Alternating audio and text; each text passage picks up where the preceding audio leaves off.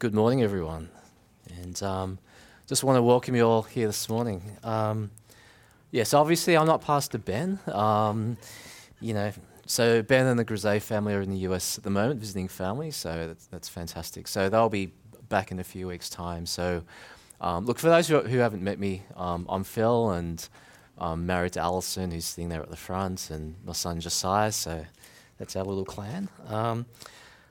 Look, if you have a Bible, let's turn to Ephesians. It's in the New Testament, and we're going to be starting in chapter 1. And if you don't have a Bible, that's okay. The Bible passages will be displayed on the screen behind me. But how awesome is it to sing praise and worship to our Lord? And it's honor that's due to His name. And even if He did nothing else, just the fact that God exists, He's worthy for us to sing to Him and ascribe to Him and tell Him how good He is and how great He is. But you know what? We have such a privilege to be able to sing and tell others through song and through word to proclaim His attributes. And we're going to look at some of that today. And we have a blessing of just, as we sing, having our hearts prepared and ready, because as you think about the Lord and you think about how good He is, it causes us to want to desire to get into His Word to understand more about Him. So, the Bible is God's revelation to us. It wasn't man coming up with words to try to understand God, but it's God saying, hey, this is what I want you to understand about me. And so as we read from Genesis all through to Revelation, it's God speaking to us to tell us about how He wants to be known. And that's why we study the Word. And it's all about Jesus Christ. So hopefully you're at Ephesians. Let's open with a quick word of prayer. Heavenly Father, we thank You that we can come into this place and worship You, that our hearts can speak with You, and You desire to speak with us. And You've blessed us with this Bible, this Word that is Your revelation to us, that You've made things clear to us, and You've revealed Yourself through Jesus Christ, through that person of Jesus, Son of God, and that through Him we can know You, we can have salvation for sins. And so as we study Your Word this morning, give us more than head knowledge, Lord. We pray that You give us heart knowledge and just a deeper love for You, and help us to respond to the things that You show us in faith and obedience. And we pray this in Jesus' name. Amen. And just before we do, some quick announcements. So there are some studies, midweek studies, that are starting up again this week. Biblical theology on Tuesday. I think there's a midweek study on Wednesday that Bob's hosting. And next Sunday there's also, I think, biblical theology starting up again. So plenty of opportunities to get into the Word. And then in early February, most of the other studies are going to start. So, but there's details. I think come and see me if you don't know. All right, Ephesians. Many years ago, Ali and I were traveling with friends to New Zealand for a hiking holiday. Got on the flight and we were booked for economy. And you can imagine our surprise when we were quietly upgraded with our friends to business class. Had no idea what was going on. Never flown business class before. Wonderful experience. And it's nice having your own little space. The meals were nice. And it was pleasant. And entertainment options were great. Anyway, we regrouped when we arrived in New Zealand, and it soon became really apparent to me that I hadn't utilised all the benefits that were available in business class. And when you go there, there's chips and there's drinks, and I'm used to economy where everything you pay for, and I'm thinking this thing's already costing me a bit of money. There's no way I'm going to pay for stuff in business class. And I got off, and everyone said, we had some drinks and snacks and things because it was complimentary. It came with being part of being in business class. And in hindsight, I possibly felt being in business class, I felt very undeserving because, we're on a hiking holiday, I'm wearing hiking stuff. And I probably felt just fortunate to be in there without realising that the airline wanted me to eat that stuff. Like, they put you there, they don't treat you any differently. They go, you're in business class, we're going to treat you like you're in business class, and here's all this stuff that comes just with being there, even though I hadn't paid for it. And similarly to being a Christian, there's things that as a Christian I know about, but there's also lots of things I don't know about that come in the package of being a Christian. So when I first got saved, I understood salvation. I understood that I needed to receive forgiveness for my sins, as sin's just offense against God, by confessing and accepting Jesus into my life and as my Lord and Saviour through faith. But we'll just have a quick look at Romans 10:9. I understood this. Romans 10 verse 9 says that if you confess with your mouth the Lord Jesus and believe in your heart that God has raised him from the dead, you will be saved. So I knew that. And I said, yeah, great. I'm a Christian now. I'm saved. Okay. And that was kind of it. That was the extent of my faith. And it wasn't for many years that I didn't realize that when I got saved and Jesus did it in my heart through the Holy Spirit, that I thought it was him coming into me. But over time, I realized that I am in him. So think about that. Here I am walking along going, Jesus is in my life, I'm saved. And in fact, God's got this different perspective of me and saying, well, I'm not looking, Phil, at you with Christ in you. When I look upon you, I see Christ and you're in him. And we're going to look at some of this idea today because this was very transformative in my relationship with the Lord.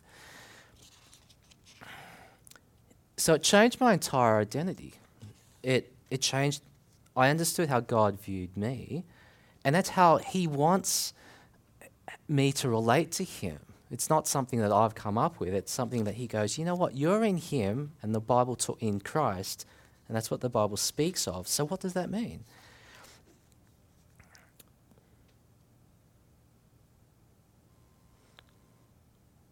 So there's blessings that come through being in Christ, and God wanted me to know that so that, I wouldn't be striving in my own efforts.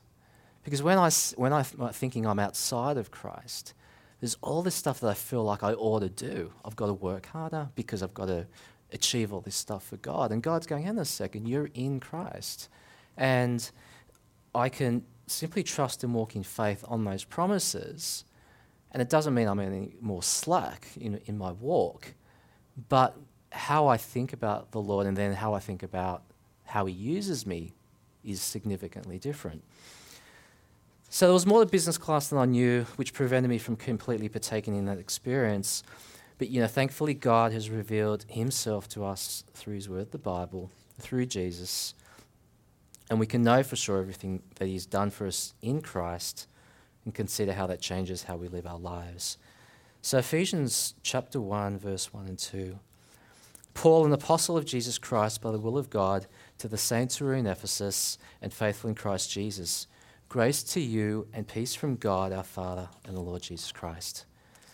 So the book of Ephesians was written by the Apostle Paul. So apostle just means messenger, one that is sent. So Paul's a messenger, and he's sent according to God's will. And you might remember from the book of Acts in chapter 9, where Paul, he was called Saul at the time, he's on the road to heading towards Damascus because he's going to persecute the Christian church. And God, Jesus, intercepts him on the road and stops him. And Saul gets converted later. He changes his name, or God changes his name to Paul. And at that point, Saul is told, you were persecuting the church, but I'm going to send you. I've got a different path for you, a different calling for you. I'm going to send you as an apostle, as a messenger to the Jews, but also to the non-Jews, to the Gentiles, all right? And thankfully for that God gives a calling and he intercedes, because if Paul hadn't gone to the Gentiles, most of us here wouldn't be saved. We wouldn't have heard the gospel. But we have, so praise God for that. Just for those, Jesus Christ, because there might be some new people here. Christ is from the Greek word Christos, which means anointed or chosen. It's the equivalent of the Jewish word Messiah. So it's a title. It's a title we differentiate between, because there's many people called Jesus, but it's a title we differentiate Jesus, who was the Son of God. It's not his surname, if people weren't sure. So, but in our calling, we can look at people like Paul and say, we can be tempted to think there's higher levels of calling. We can go, well, Paul's an apostle. Oh, I wish I was an apostle. Or there's this evangelist I know, or Ben's a pastor. I really want to be that because that's a high level of calling. And, the Bible doesn't have that, right? There's like God, and then there's a calling. And the Bible tells us that not everyone's an apostle or a pastor or an evangelist. But, the most important calling is the one that God's got on your life right now. And you might be working as a manager, you might be working in a store, you might be a stay-at-home mum, you might be a retiree, you could be a student, or you could be whatever. But wherever God's got you and however He's using you, that's your calling, right? That to be as obedient to that thing as possible. And, sure, God will open up doors and will show things in the same way He showed Paul a different direction.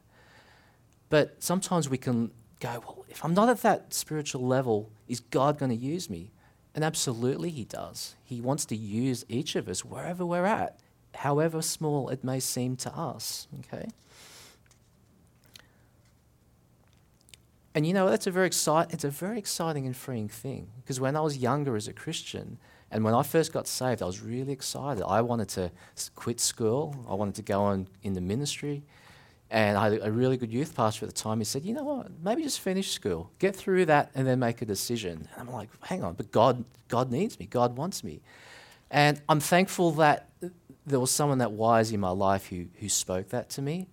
And you know what? God has created through not going into ministry per se, as in paid ministry, but through other paths, great, wonderful opportunities to share with people who would not come across Jesus Christ.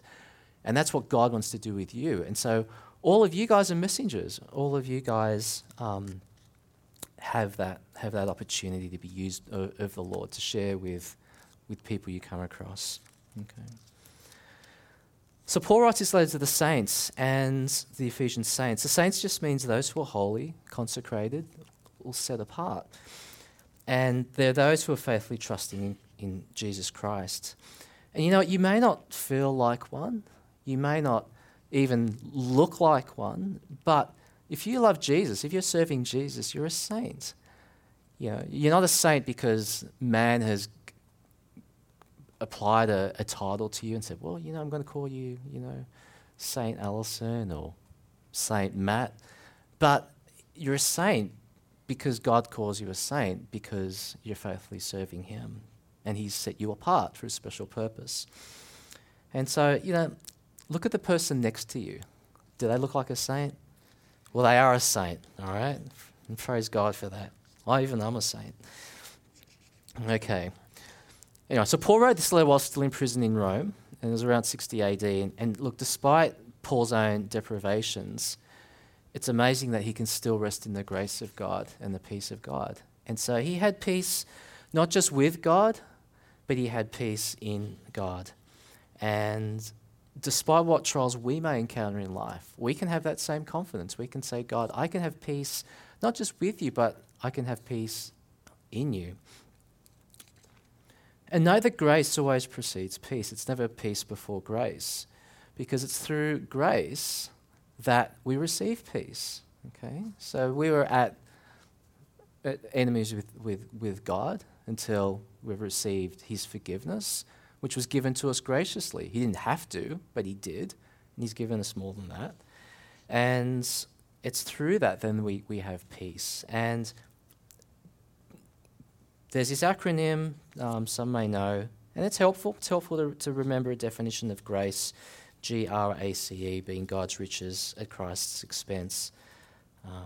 God's riches at Christ's expense. I think it's fantastic. It's wonderful. And the more and more as a Christian, I live my life, and the more I study His Word, the more I realize how unbound that grace really is.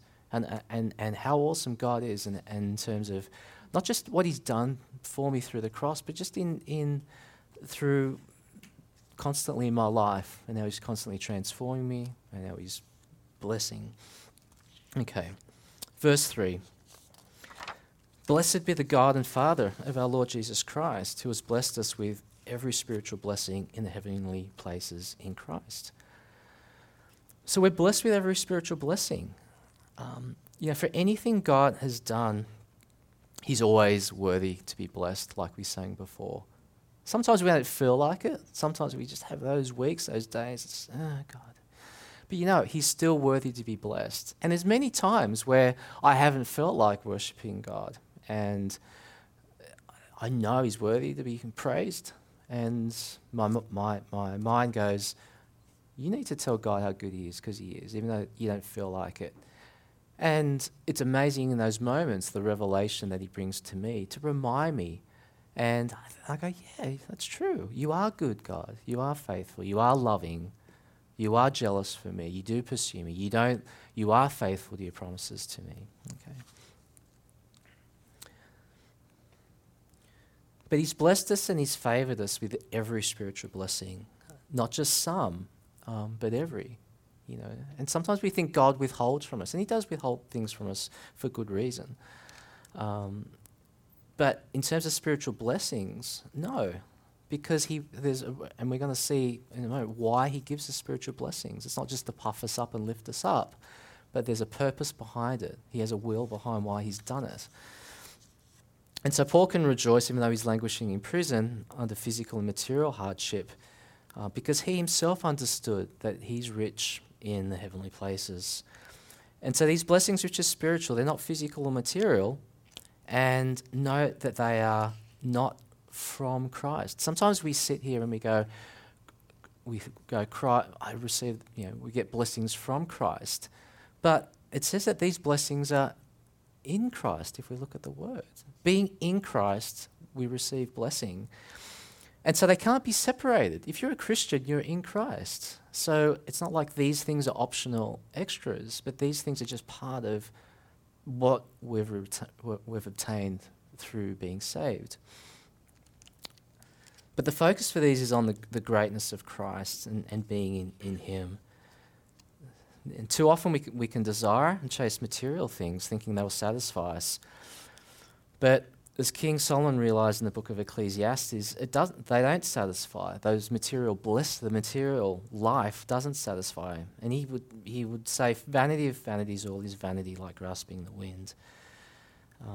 In Ecclesiastes chapter 2, verses 10 to 11, Solomon says, whatever my eyes desired, I did not keep from them. I did not withhold my heart from any pleasure, for my heart rejoiced in all my labour, and this was my reward from all my labour. Then I looked on all the works that my hands had done, on the labour in which I had toiled, and indeed all was vanity and grasping for the wind. There was no profit under the sun. While acknowledging we do have needs. We have temporal, earthly needs. We have health issues. How am I going to pay the bill? How am I, going to get through life? And those things are real, And we have a God who faithfully provides, and he provides a church that can support each other through times of difficulty as well. But I like how Spurgeon compares the excellence of spiritual blessings versus material things. He goes to say, Spurgeon says, our thanks are due to God for all temporal blessings. They are more than we deserve. But our thanks ought to go to God in thunders of hallelujahs for spiritual blessings. A new heart is better than a new coat. To feed on Christ is better than to have the best earthly food. To be an heir of God is better than being the heir of the greatest nobleman. To have God for our portion is blessed. Infinitely more blessed than to own broad areas of land. God hath blessed us with spiritual blessings. These are the rarest, the richest, the most enduring of all blessings. They are priceless in value. And so, if we're here today and we're going, God hasn't blessed me in this or blessed me in that, realize that he's blessed you with every spiritual blessing. And the greatest thing he can give to us, apart from his son Jesus, is the blessings that we get through Christ. And they're worth being desired and worth being partaking in them. So in the remainder of chapter 1, Paul lists out these blessings. And we're not going to cover all of chapter 1 today. There's too much in there. But the first 3 chapters in Ephesians, Paul talks about, presents doctrine. And then in the last 3 chapters of Ephesians, he talks about duty. Like, how do we apply these things now we have this understanding of doctrine, how we understand God.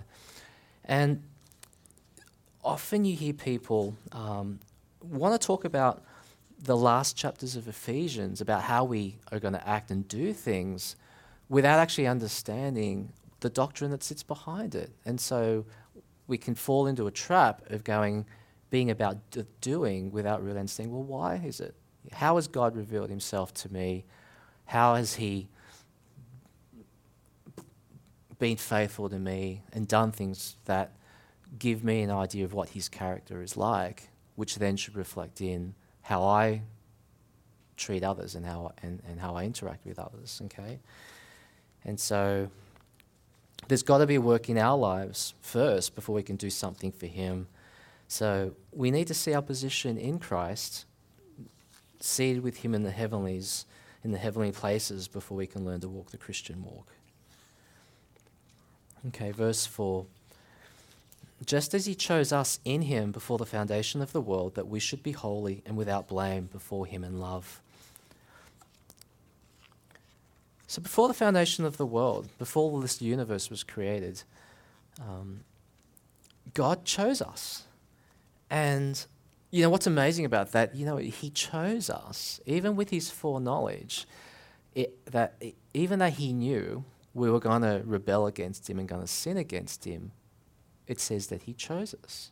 Okay, now, I don't know about you guys. You know, I have to hire people at work, and I like to interview them. I like to look at their CV. I like to get some character references, or some of you young guys that are applying for jobs, you know, you give your CV in and they always ask you, oh, who's a reference for you? Who can we ask to actually find out really who you like? And even though, you know, or people who are hiring young people have to show a distinction between, am I going to hire this person or not? I'm going to choose them or not choose them. And sometimes I've thought about some of the jobs I've got, and I thought I was quite fortunate I got chosen, right? Despite maybe lack of experience or whatever it might be, some failing in my abilities. But you know what? Despite the failings in our abilities towards God and him knowing ahead of time that we're going to sin, he still chose us, right, before the foundation of the world. How amazing is that? And he didn't say, and you know, he doesn't just say here, I'll pick some and not pick others. I'll choose the ones that I think are good, are better, and the ones that are a bit flaky, you know, I don't know. But he says he chose us. And it doesn't also say that he chose us and rejected others, okay? So I know people get very caught up on predestination. Well, if God chooses some, does it mean he rejects others? No, the Bible doesn't say that. And, you know, in our understanding, you know, we can say, well, if it's not this, it's got to be that. There's clear human logic. But, you know, God's logic is often above our logic, many times. And all I can read here says that God chose us. And so, no, he doesn't choose people to go to hell, right? People make their own decision, and he gives people free choice to say, you're going to accept me because I've chosen you, and you're going to accept me and to spend eternity with him or not. You know, it's an individual's own decision.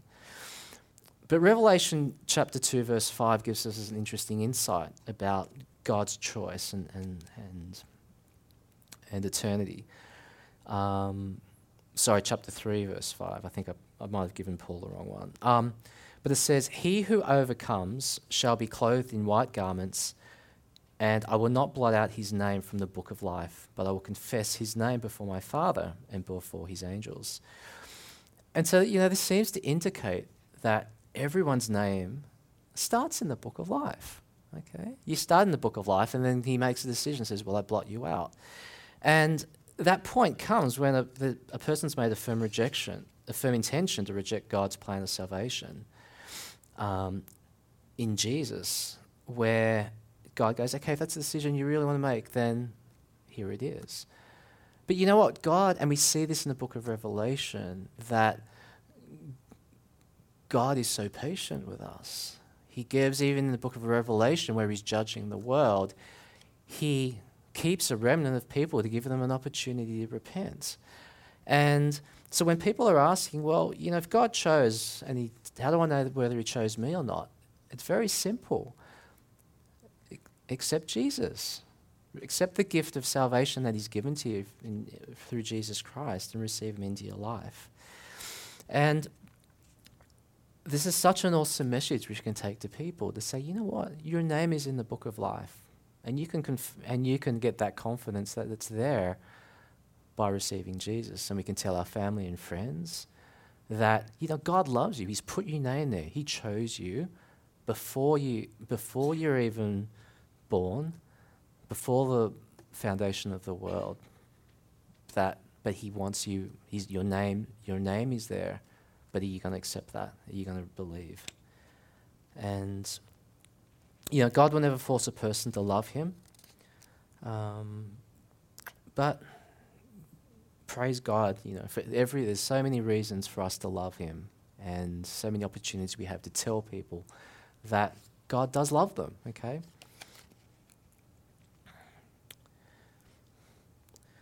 When the coach, recently we had the Soccer World Cup last year, and there was a lot of discussion about who was going to make the Socceroos team, who was in, who was out. And, I pay a lot of attention to that. I've got certain players I'm fans of. But when a coach selects players for his or her squad, there's an excitement of joining and playing with the team under the coach's instructions. The coach has a game plan, and he chooses players that he wants to be part of that plan, and thus the coach, he wants them to play well, okay? He doesn't just put them on the field and say, guys, good luck, hope you go well. But there's a plan, there's a thought, there's a goal, there's an outcome that he's looking for. And, as a Christian, after having got saved, I'm going, well, God, you've you chose me, but how do I know I'm going to last? How do I know I'm going to get there? And, Philippians chapter 1, verse 6, is just a good encouragement, where it says, being confident of this very thing, that he who began a good work in you will complete it until the day of Jesus Christ. And so, he chose us, he's given us the opportunity to follow him, but more than that, he will continue that work. He doesn't just say, hey, good luck, it's all yours. But he gives us the ability to do well. He will continue and complete that good work. And so when you're struggling with sin, or you're troubled in your walk with the Lord, and you're unsure whether you can even come before God, what? I've had those moments where I go, Lord, it's been tough. And it's hard, sometimes it's hard to talk to God. But, you can be confident that he chose you. And because he chose you and will complete that good work, he wants you to come to him. He wants you to talk to him despite how you're feeling. So persevere, don't give up. Okay. So it says that he chose us to be holy and blameless before him in love. And so, we're considered holy, pure and without sin, because we're in him. For many years as a young Christian,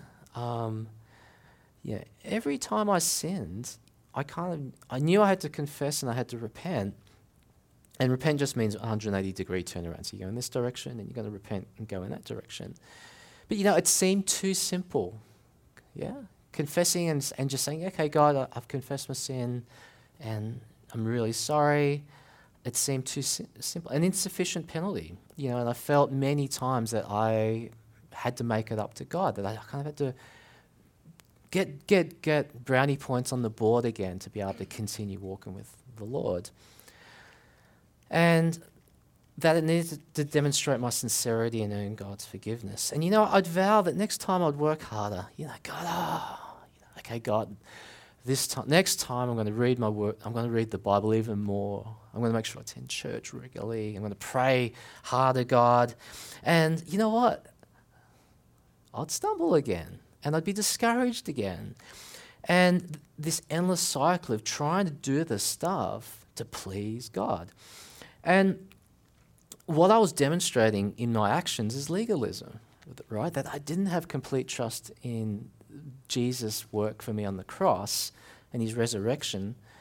that I felt I needed to do works to justify myself, to maintain relation, or to be in relationship with the Lord. Now, don't misunderstand me. When we sin, when we break that communion with God, in the same way that if I said something awful to Alison and I upset her, I can't ignore that, right? There's a breakage in our relationship. But it doesn't mean that we're no longer husband and wife. But I want to restore that. I want to talk to her and say, you know what, I said the wrong thing, and seek her forgiveness and make things right. And so, we do need to confess sin. But I was going, okay, God, I need to do more. I need to prove to you that I'm worthy of your salvation, and that I'm worthy for what Christ did for me on the cross. And so rather than relating to God through intimacy, through love, my relationship with Jesus was through duty. It was through having to do this stuff. I ought to do that. Got to do this stuff. And I didn't understand Jesus' death on the cross was complete and more than sufficient to perfect me. In Hebrews chapter 10, verse 14, it says, "For by one offering he has perfected forever those who are being sanctified." And so Jesus' sacrifice was more than sufficient to perfect me, and not just for today and forever. Now, does being perfect mean I don't sin? No. But when he looks upon me, when God looks upon me, he doesn't see and go, "Oh, Phil, you're that sinful Phil," but he sees Christ's blood, his righteous blood that was spilled, that satisfied that penalty of death and carried my guilt. And God looks upon that and says, yeah, I see you as holy. And there's nothing I can do to become, in God's view, more holy, because Christ has done it all. He's perfected it on the cross. And that's such an amazing thing to come off my shoulders, because now I can think about how, God, I just get to know you and be intimate with you, not, God, how do I measure up to what holiness is meant to be, okay?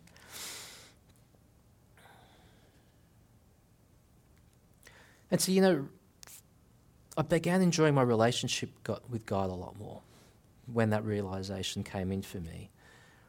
And reading the Bible became a joy, right? Yeah, it's a joy. It's not a chore, because I'm doing it out of love. I'm doing it not out of a duty. Praying became easier because it was about intimacy, not about hours. Not that I prayed for hours, but just that whole nature, and think about relationships with those that you care and love deeply.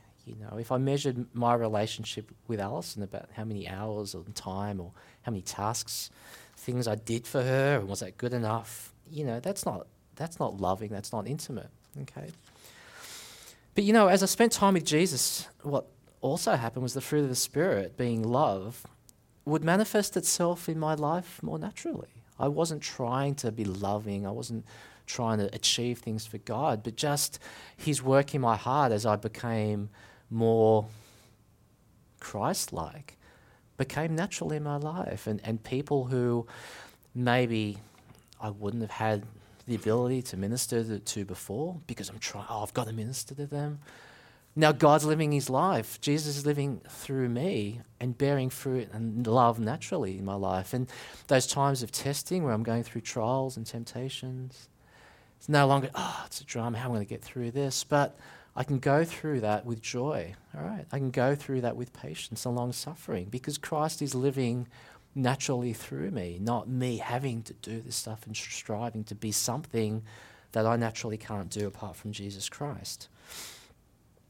So I really encourage you to see yourself as God sees you, that you are holy, okay?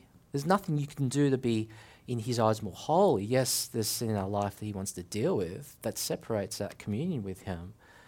But knowing that he views you as holy, and there's not more you can't achieve anything apart from Christ, become more intimate with Christ. Come into more a loving relationship and say, I want to get to know you, Lord. I want to just get to spend time with you, sit at your feet, talk to you, listen to you, hear what you have to say.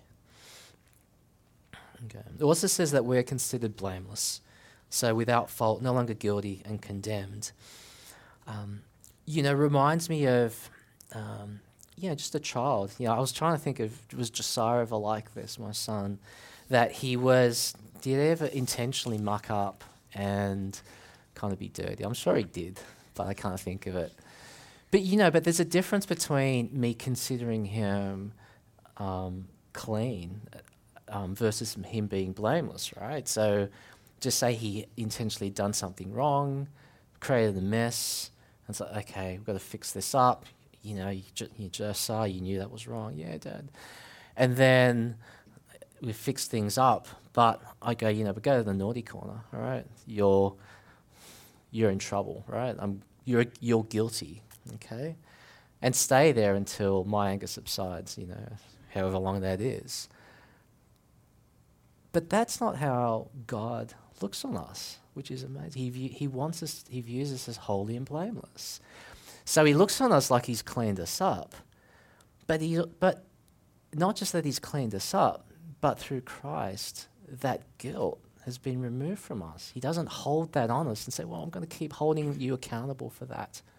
And, in Romans chapter 8, verse 1, it says, there is therefore now no condemnation to those who are in Christ Jesus, who do not walk according to the flesh, according to the Spirit.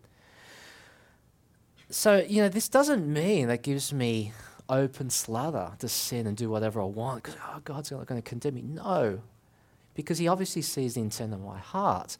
But what it does mean is that when I do fall, even though I don't want to fall, and Paul talks about this in Romans, God doesn't keep holding that over my head and say, you're guilty, you're condemned. He goes, when Christ died for you, he made you holy. He perfected that in you. But he made you blameless, and he took that guilt from you. So I don't have to go through life trying to remove that guilt, but I can come before, confess my sin, and again, have that intimacy with him. So that judgment's been removed. Jesus was punished in our place, and that's due to God's agape love, his affectionate and unconditional love. And it's not due to anything special we've done or anything that we are. So that should motivate us, right, to get to know God more, not be separated because we feel guilty. Know that Christ has taken that. Colossians chapter 1, verse 19 says to 22 says, "For it pleased the Father that in him all the fullness should dwell, and by him to reconcile all things to himself by him, whether things on earth or things in heaven, having made peace through the blood of his cross. And you, who were once alienated and enemies, in your mind by wicked works, yet now he is reconciled in the body of his flesh through death, to present you holy and blameless and above reproach in his sight." And so we've received reconciliation and peace with God. So reconcile means to see eye to eye, right? When you look at, for those in accounting, and you have to reconcile numbers, and you have to go, we've got this set of numbers, and we've got this set of numbers, something doesn't stack up. And so when we reconcile with God, something doesn't stack up. God's got the sense of a standard of holiness, and he goes, you haven't met that. And so how do I balance that? How do I meet that? And so we're reconciled because Christ has, by us being in him, has set that standard, has allowed us to be holy so we can reconcile, we can match with God's standard. Okay? Verse 5, having predestined us to adoption as sons by Jesus Christ to himself, according to the good pleasure of his will. And when we look at adoption here, it's not about adoption as babies, this refers to adoption as sons, as like almost like adults, as taking the place of an adult son.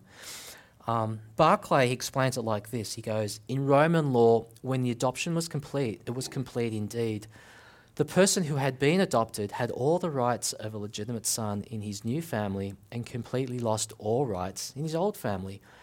In the eyes of the law, he was a new person.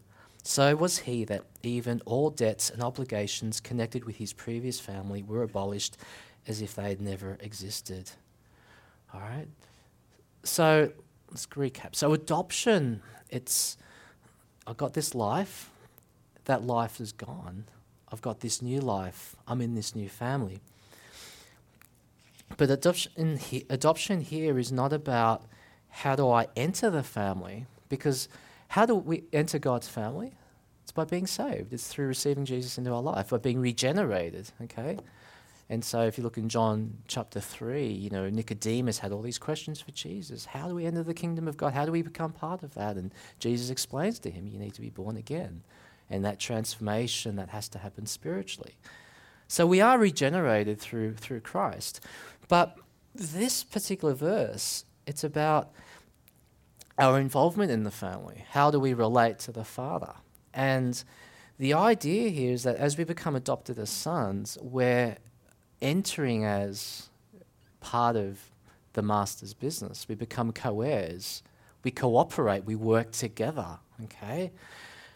And that's a wonderful thing. I remember when I first started playing guitar, and I was blessed. I had opportunity to play with some really good guys. And I remember the very first time, because, I don't know, for those who learn musical instruments, that's hard, and it's hard for something to sound good. And the first time I said, hey, come and play, sit with us and play, let's have a jam. It was really cool, right? Because here I am thinking, I'm not worthy to play with these guys, right? These guys are too good for me. What can I contribute? But they wanted me to be they wanted me to cooperate with me and be a part of what they're doing.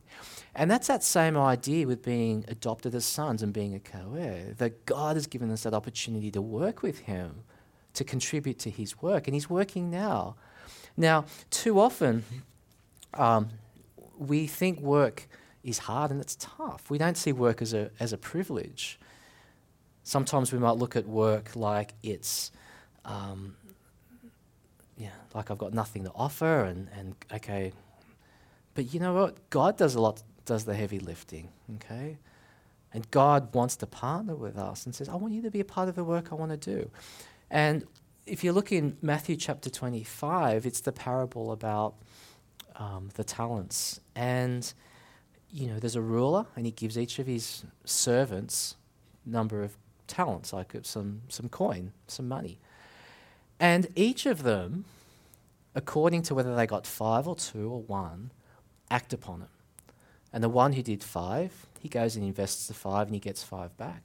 The one who gets the 2, invests 2, gets 2 back. And the one who had the 1, he didn't do anything with it. And he said, and he explained to the master, to the ruler, I was scared of you. I know you're an evil man and you take what you want.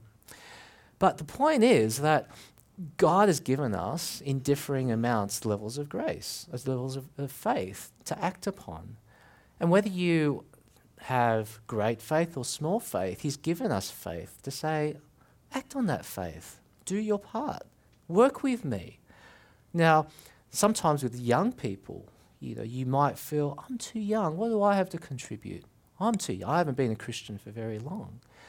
But even for you, God's giving you faith and wants to work with you and give you opportunity to serve with him, okay? And sometimes those simple things are just simply praying for someone. It could be just open your word and consider me today. But he's given us faith to act upon in differing amounts. Let's do that as co-heirs with him. Okay. So he's done this according to the good pleasure of his will. And we can often look at God as if he is constantly angry. And Martin shared a good message the other week about righteous anger. And God displays righteous anger over sin, over things offense to him. But there's also a side where he shows good pleasure to us. And, he actually takes pleasure in us, okay? And if you read the book Song of Solomon, is a beautiful love story where a man pursues his beloved, and what he does to woo her.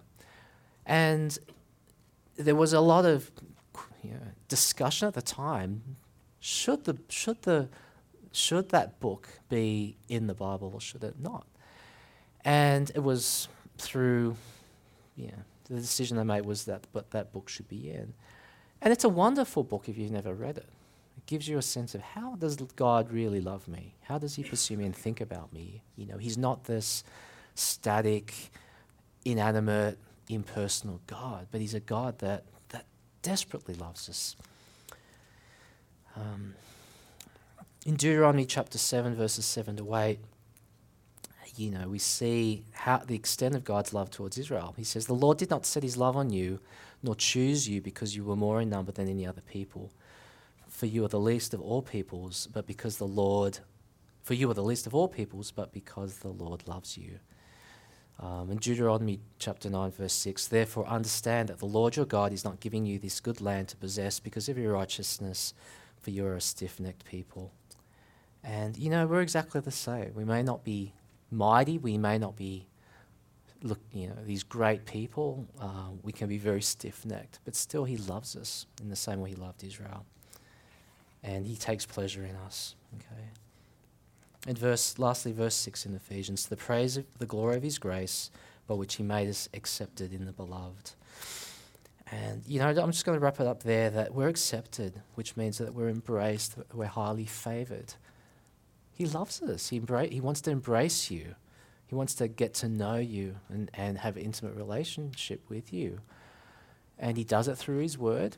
He does it through when we spend time and we meditate on that and pray. He does it as we come together and we sing songs that he speaks to your heart and says, "You know what? I'm reminding you about my character and how awesome I am and how much I want you to be, walking with me so I can use you, so I can bless you." And so my challenge, I guess, for everyone today is,